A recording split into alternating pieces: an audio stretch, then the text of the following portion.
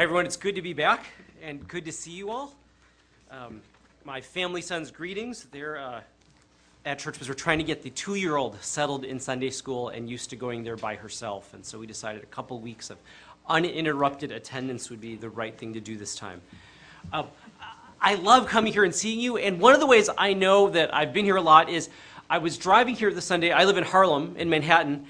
And all of a sudden I realized somehow I'm on the Taconic. I don't remember getting there. I don't remember particularly making the turn, but because the destination was so clear in my mind, and because I've driven this road fairly often enough, muscle memory took over. The part of my brain that seemed to still be working this morning got me to the right destination, right? And I think we've all experienced that. When you know where you're going and you've done it often enough, your body and mind take over, which is very different from how most of us experience driving in an age of MapQuest or Google Maps, where you don't even know really where you're going to end up or where it relates to anything. It's just a series of instructions, right? Turn left here, go 3 miles, make a right there, do the hokey pokey, turn yourself around.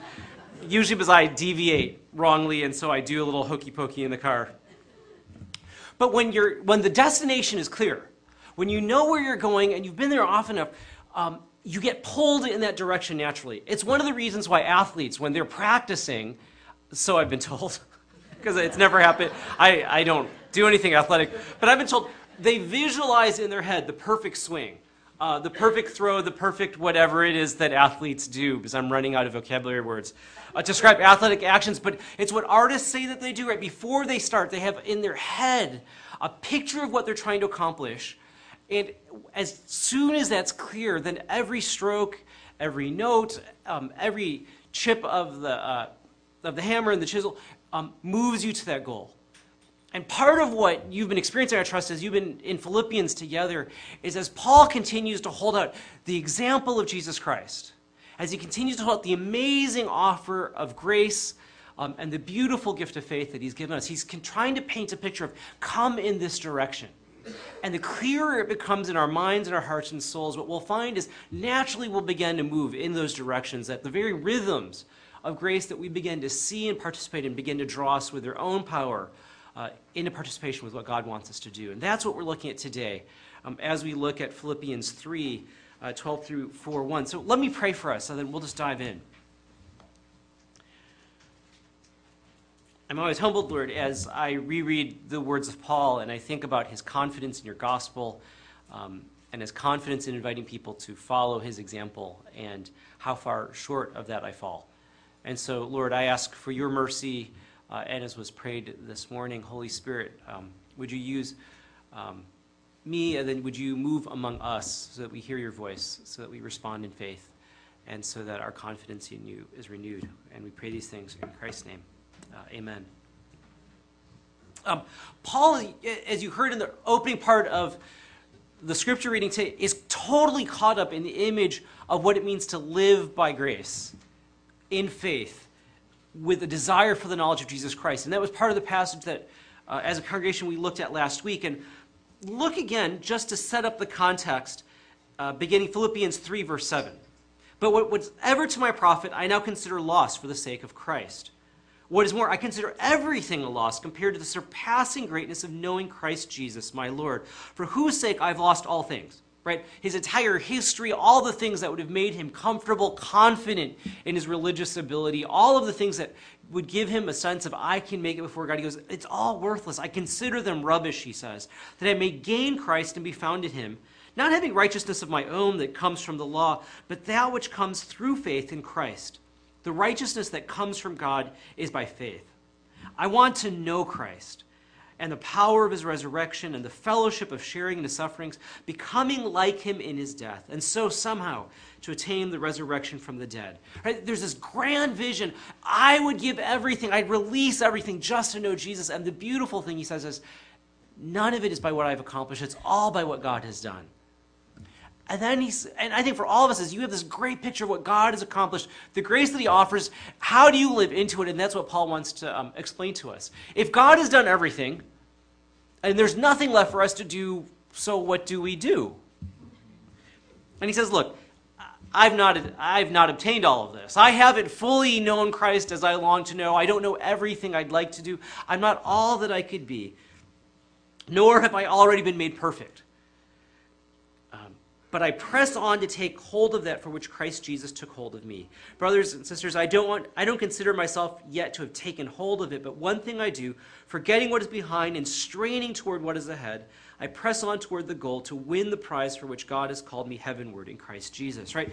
Paul's fixated on this promise of knowing Christ and experiencing his resurrection power, but he acknowledges he fully hasn't experienced yet. And so what he says is, I continue to press on, and it's another one of those athletic metaphors that I only sort of understand, but he's lunging forward, desperately trying to grab a hold of what Christ has offered him.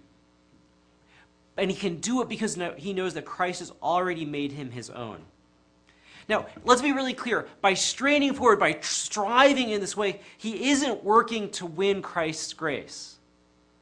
He's already received it. He's really clear about that, right? At the second half of verse 12, I press on to take a hold of that for which Christ has already taken a hold of me. But I think what he's doing is he's literally kind of filling out the existence of Christ's grace in his life by the choices that he's making. It's all encompassing. Christ has done everything, but in his mercy, Jesus is allowing us to participate in fully expressing his grace. And as I was trying to think of how to describe what that's like, I had two illustrations, both drawn from my own life. My 4-year-old, Madeline, wakes up every night and cries. It's been a truth of our existence for 2 years. And because I travel a lot, when Madeline was 2 and my wife was pregnant with our youngest daughter, Kirsten, when I was traveling, my wife was like, I normally would force Mado to sleep in her own bed, which was our pattern ever since infancy. But she said, when I was pregnant, I was just too tired to put up with it. So while you travel, I would just grab her at 2 o'clock in the morning and throw her in our bed, and then we would just both get a good night's sleep. Well, the 2 o'clock to 2:15 wake up has now been imprinted in my 4-year-old's mind. So every night between 2 and 2:15, she wakes up, whimpers and cries, and because we're both just sleep-deprived, low standards kind of people, I go to her room, and rather than try to get her to go back to sleep, I just grab her, throw her in our bed, and we all sleep a really good night's sleep. What's interesting about Madeline is when I go to her room, I just basically hold my hands out, and she reaches up and grabs me, and what I love is she curls her arms around me and snuggles her face up in my neck. So honestly, that's one of the reasons she gets to go to our room every night, is because I thoroughly enjoy the process of carrying her. She thinks she's holding on. She thinks she's contributing to the lift and to the grab of what's going on, but the reality is I'm doing all of the work. She could let go and she will not fall. But even though I'm doing all of the carrying, she's participating as far as she's able in the joined process of getting her to her goal, which is honestly not to sleep in my bed, but to sleep next to my wife. I'm the unimportant lump next to her. She clings to me, but I do all the carrying. And that's a little bit what it's like with God's grace. He's doing all the carrying, but he invites us to cling to him, giving us the pleasure of participating in this process, even though we contribute nothing, but we're fully engaged in it. The other way of trying to describe it is a little bit like marriage. And those of you who are married know it very well, right? I was married on April 25th, 2003. The rings were exchanged, the vows were exchanged, the kiss was done. It's complete. I'm a married person, but as all of us know, the process of being married is actually lived out in the day-to-day reality of the choices that I make. I am not more married now than I was that day, but the choices I make to love my wife, to submit to her and to her needs, to advance our relationship in spite of all the other things that are going on, fills that marriage with content, fleshes it out in a real, lived, everyday way. It doesn't change my status, but I have the opportunity to participate in it. And I think that's a little bit of what Paul is saying. Jesus Christ already grabbed a hold of me. He's carrying me. I have nothing left to contribute, and I'm going to grab a hold of him while he's carrying me. I've already been united with him. I'm one with him. I have nothing to fear. And yet every day I'm going to try to fill out the definition and the richness of that relationship by what I do. Nothing that I do is going to change the status. Nothing I am going to do is going to cause him to drop me. But how delightful, how wonderful that he allows me to participate and cling to him and snuggle, to flesh out the meaning of what it means that he is the bridegroom that the church longs for. And so Paul says, look, I'm pressing on to fully experience what Christ has already done for me. And what's interesting to me is he goes, because of the greatness of knowing who Jesus is, right? My desire to see that and to experience not only the joy and the pleasure of it, but also to participate in his suffering and to experience resurrection with him. I'm going to order my entire life around this. And he lives in light of this future promise that one day you will know me, you will be with me. And he goes, I'm going to live like it's true right now. And so flesh out that experience. And that's what he's saying a little bit in verses 13 to 14. Brothers, I don't consider myself yet to have taken hold of it, but one thing I do, forgetting what is behind and straining toward what is ahead, I press on toward the goal to win the prize for which God has called me heavenward in Christ Jesus. He defines his entire identity, right? I've forgotten everything in the past. The fact that I was a Pharisee among the Pharisees, I was a Hebrew of the Hebrews, the fact that I was righteous, all of that just doesn't matter to me now.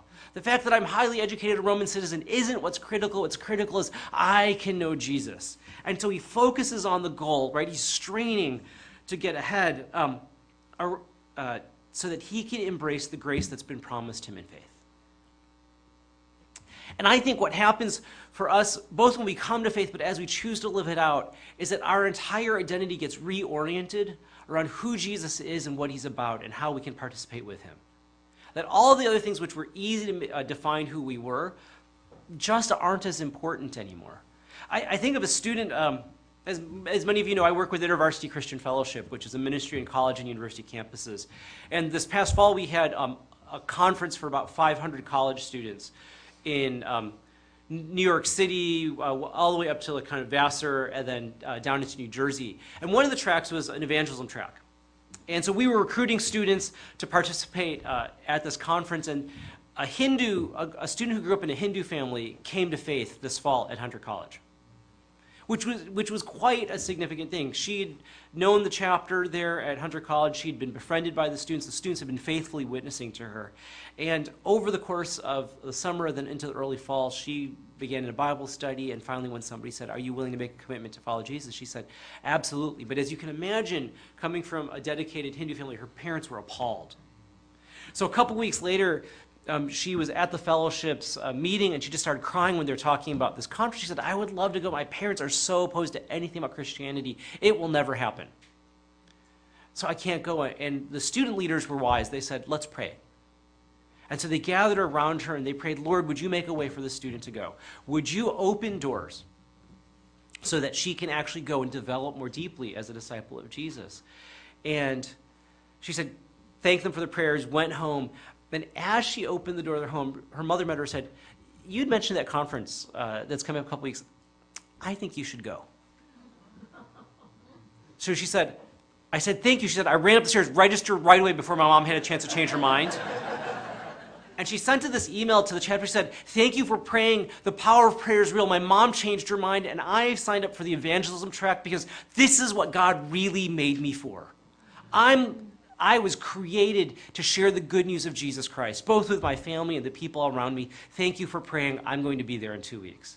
Right? And for this woman, her entire identity is now shifting, right? Everything that defined her in the past about her religious identity, her cultural identity, her relationship with her parents is getting reorganized around the idea, the reason I exist is to declare who Jesus Christ is. And the community of Christ has come alongside her and helped her redefine herself in that way. Paul's saying the same thing. All that used to define me is no longer the primary thing by which I define who I am. The primary thing that defines who I am is what Jesus Christ is doing in me.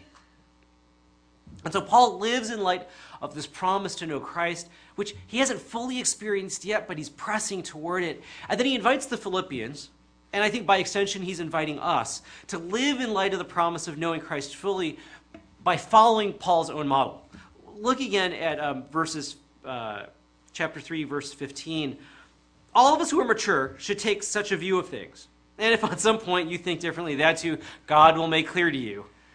Only let us live up to what we've already attained. Join with others in following my example, brothers, and take note of those who live according to the pattern we gave you. For, as I've often told you before, and now say again, even with tears, many live as enemies of the cross of Christ. Their destiny is destruction, their God is their stomach, and their glory is in their shame.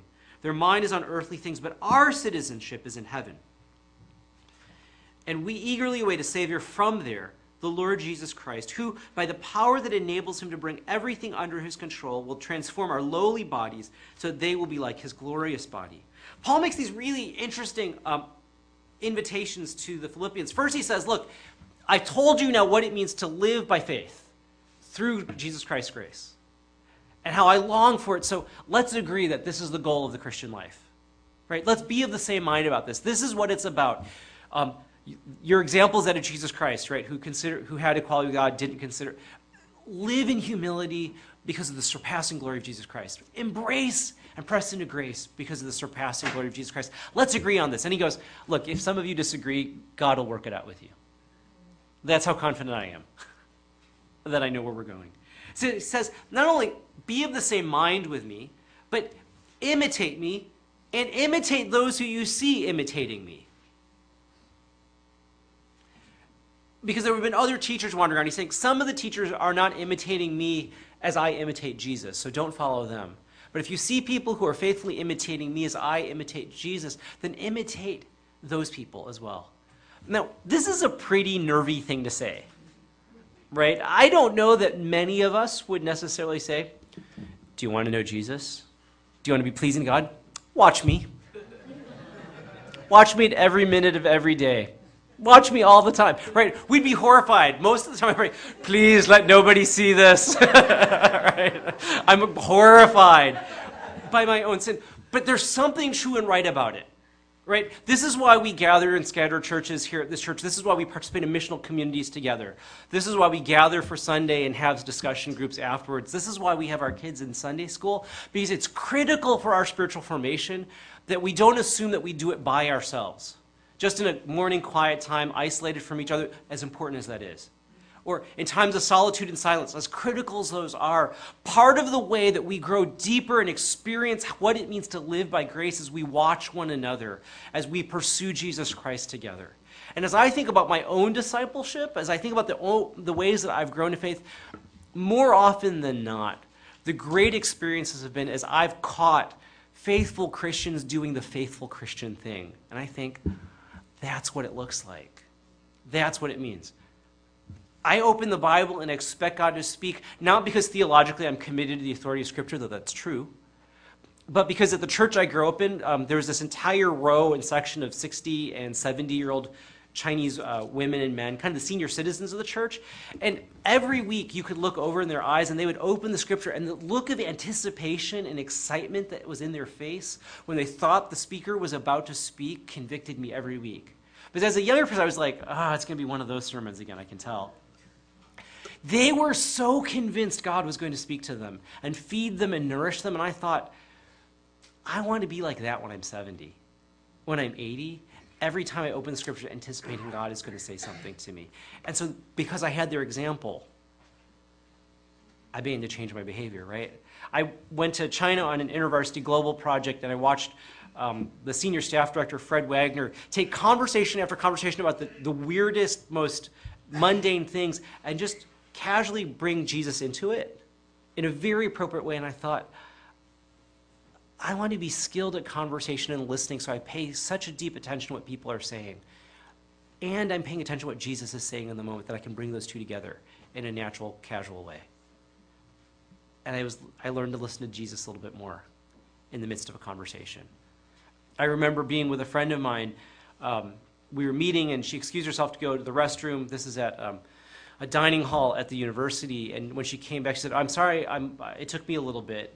She said, but it was so messy in that bathroom, and I was just about to leave, and I remembered a sermon that my pastor just preached the Sunday before on what does it mean to be a servant. And she said, I decided to just clean up a little bit.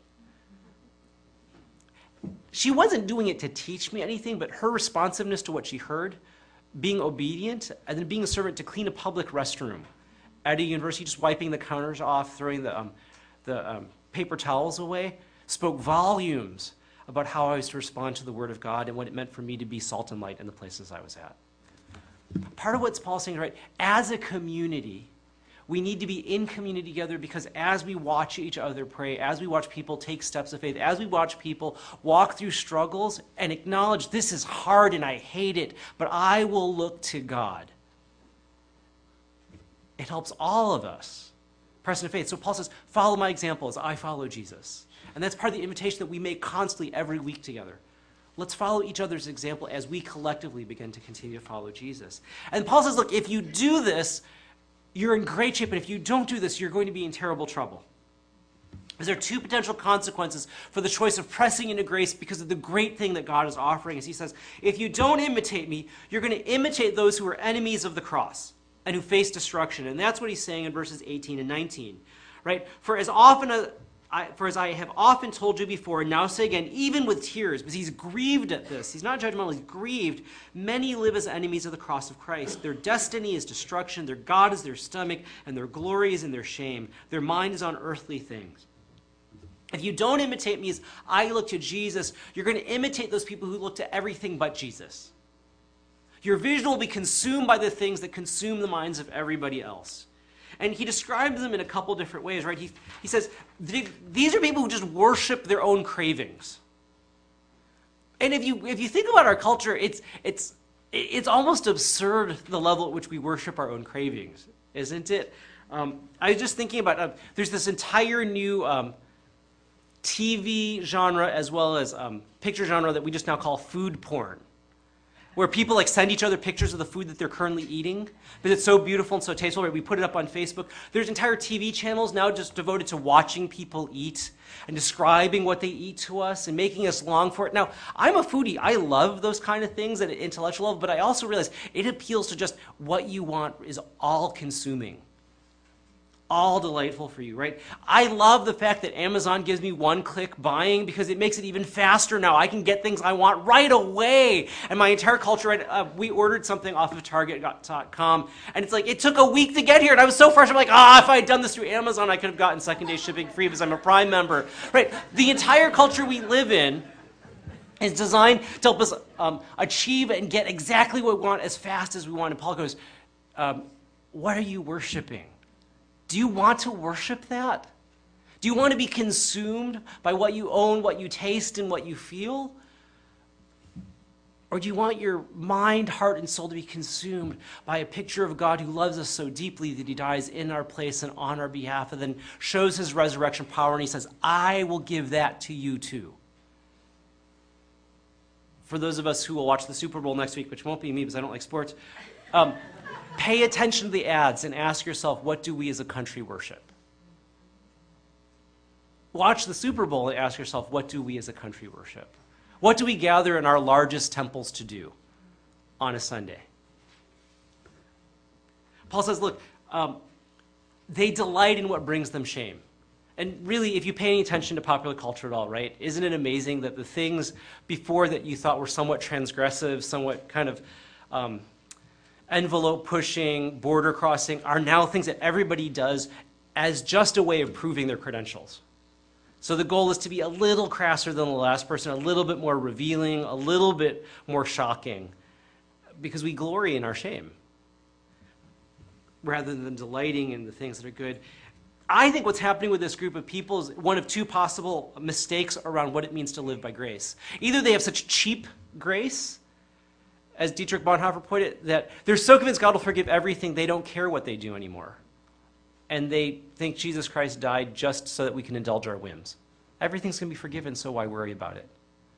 Or they have such a limited understanding of grace that they engage in that kind of legalism which finds satisfaction in their own self-manufactured righteousness. And so when it becomes how good I can be rather than what Christ has accomplished, you give yourself permission to do all sorts of things. I was really faithful to Bible study. I think I can cheat on this one a little bit. There's an interesting study that said people who buy organic foods tend to be ruder at the Whole Foods parking lot than people who don't. And the social scientists, as they explored why would organic food people be ruder, is that they think what was going on is people felt more virtuous as they were buying this healthy, right, non-modified, non-pesticide, healthy for the environment food, and it gave them a little bit more space in their life to go, well, I'm really a virtuous person, so when I was rude in the parking lot, it doesn't really change who I am, right? And I think that's what happens a little bit when we live in a world that's our righteousness defines who we are. We give ourselves a little bit more slack to be rude later because we know we're righteous deep inside. And grace cuts across all of that and says, no, no, no. The greatness of the grace of God actually compels us to participate with what he's doing, to cling to him as he holds us up. Because that's all we have. And so Paul says, look, if you imitate me, you'll embrace being citizens of heaven and experience the transformation that God promises. And he uses this language of citizenship as he's writing to Philippi, which, right, is a Roman colony in a very Greek city. And the point of colonization, as negative as that is in our current culture, the point of colonization is not that you go, oh, if we could only be in Rome. Man, I hate Philippi. I just want to be in Rome. Let's all go back to Rome. Let's all move back to Rome, right? That's not what colonists do. Colonists leave Rome to go to the new city to bring Roman law, Roman culture, Roman music, and Roman attitudes to an otherwise Greek place. And so when Paul says your citizenship is in heaven, he's not going, so everybody, let's reverse immigrate and go home. That's not what colonists do. He's saying the reason you are here is that you are citizens of heaven. So bring heaven here. Bring heaven's culture here. Bring heaven's values here. Bring heaven's glory here. You're not supposed to go back home. You've been sent here so that people can see and experience heaven where they live. And he points out, look, Jesus Christ is coming from heaven to come here. Do you want to be with Jesus? Go to the place that Jesus is going. Stay here. Be focused here, embody heaven here, be a colony here, so that the world can taste and see that Jesus Christ is good because you're here. Jesus is coming from your home, your old home, heaven, to complete the act of renewal, and one day he will give you resurrection bodies even as he makes a new heaven and earth. And we are going to be here, delighting, working, and serving him together. Now, and then so he invites us, I think, to demonstrate Christ's righteousness and renewal wherever we're at right now. Right? That's why we do missional communities at this church. It's designed to say, what are the things that we already love doing? How do we incorporate those who don't know Jesus into the community of Christians doing things that we mutually love so that as they begin to interact with us, they actually see this is what heaven is going to be like. This is where forgiveness is offered, where love is extended, right? Where grace is extended, where truth is spoken, where brokenness is healed. They're going to encounter that in that community. That's why we do what we do. When we invite children to VBS here in the summer, 6 months from now, when I don't know if Jillian will be organizing again, but part of what it is, we want kids from the community to experience a grace-filled, loving place, because it may be the only place this year that they will encounter people who love them unconditionally, who have no expectations about their grades or their performance or what they do, but they just encounter people who go, because you exist, I choose to love you. Right? We're creating little colonies of heaven in this community. Now, lest we feel burdened by the task of creating colonies of heaven everywhere, oh my gosh, how am I going to be the example of heaven in my workplace? I can't do it. What are we going to do here in Northern Westchester? We have to remember that our actions are neither necessary nor sufficient to complete the work of transformation. It's all grace. God will do it all. But he invites us to fill up the content of what he's already doing by the choices that we make. He'll carry it.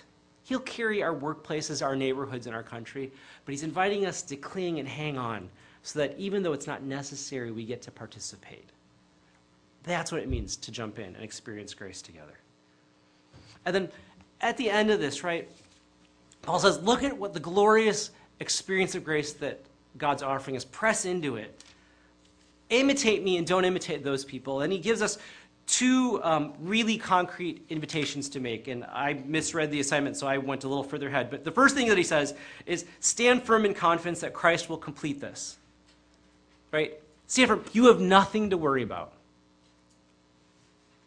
in your spiritual life. It's great that your elders are working on an assessment, but we don't approach that with panic or dread. What we approach it on is that's the mile marker on this marathon we're on.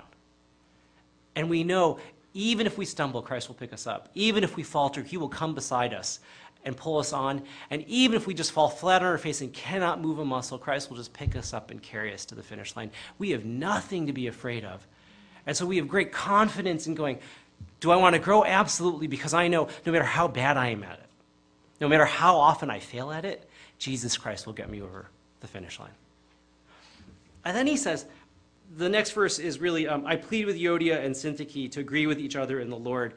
And I think this is part of the invitation that he's making to live by grace, because what he's also saying is don't just stand firm, but live as a reconciled community together. Because you're living out the reconciliation that will occur at the end of time, because at the end of that passage he goes, look, Euodia and Syntyche, somebody remind them both of their names are in the book of life. You're going to spend an eternity together. Work it out now, shall we? Jesus Christ already forgave all of your sins. Are you really going to hold your petty annoyances with each other against each other when Jesus Christ doesn't hold your sin against you? You're part of the redeemed community of Jesus. Where you are, people should experience the power of the resurrection. Are you manifesting that now? And when we experience, I think, reconciliation, when we pursue forgiveness, people experience what it means to live by grace. I know I've told this story before, and I'll just end with it. But when I was in China one year, we pair American students with Chinese students.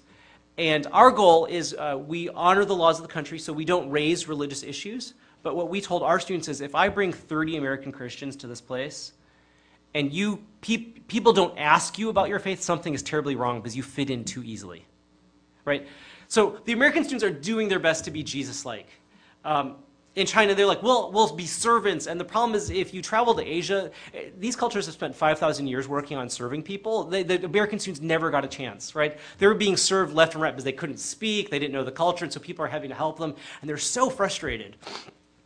How do we live like Jesus here? And we're like, don't initiate a conversation about faith. That's illegal. You will get your friends in trouble, right? Let's honor, but live distinctly. What do we do?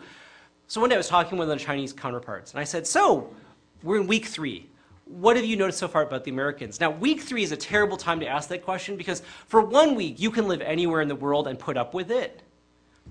By week 2, it's beginning to get on your nerves. By week 3, you're like, this is no longer fun. I hate this. I can't wait to go home. So the American students are cranky. They're complaining. They're really whiny. But, I'm trapped with this Chinese student. So I said, what do you notice? She goes, the American students, they fight a lot. And I'm like, no, that's not what you're supposed to see. How about love? How about service?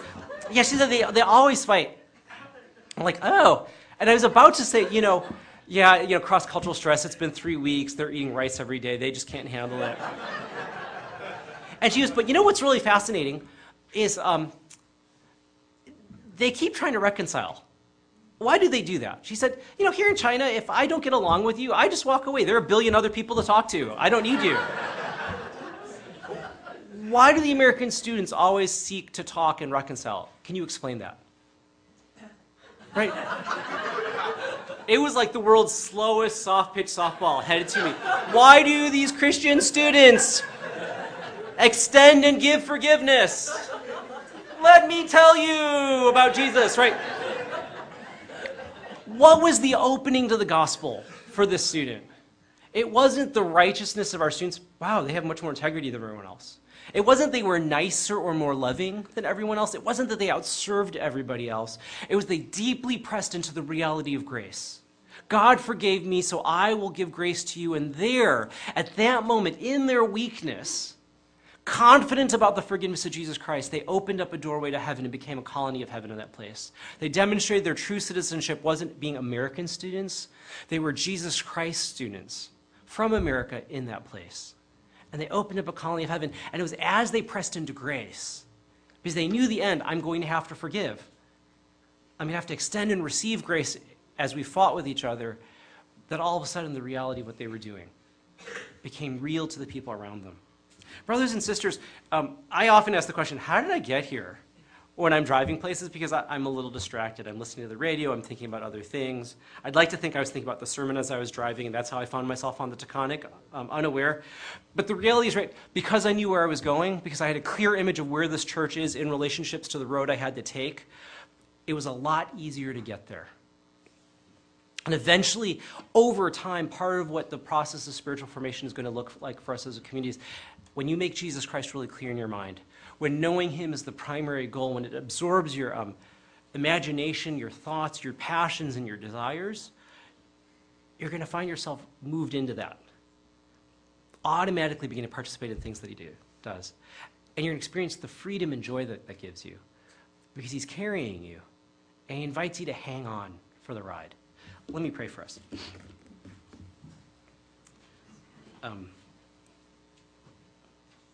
Lord Jesus, I always feel like these are one of this sermon particularly, I preach what I barely even know. Help me to relax into your grace, knowing that you do everything that's necessary and you are more than sufficient. And then give me the will to cling to you as I participate in what you're doing. And thank you for the privilege, Lord, of knowing that even if I let go, even if I try to squirm away, you will not let me fall. And to you be the honor and glory, Lord, forever. Amen.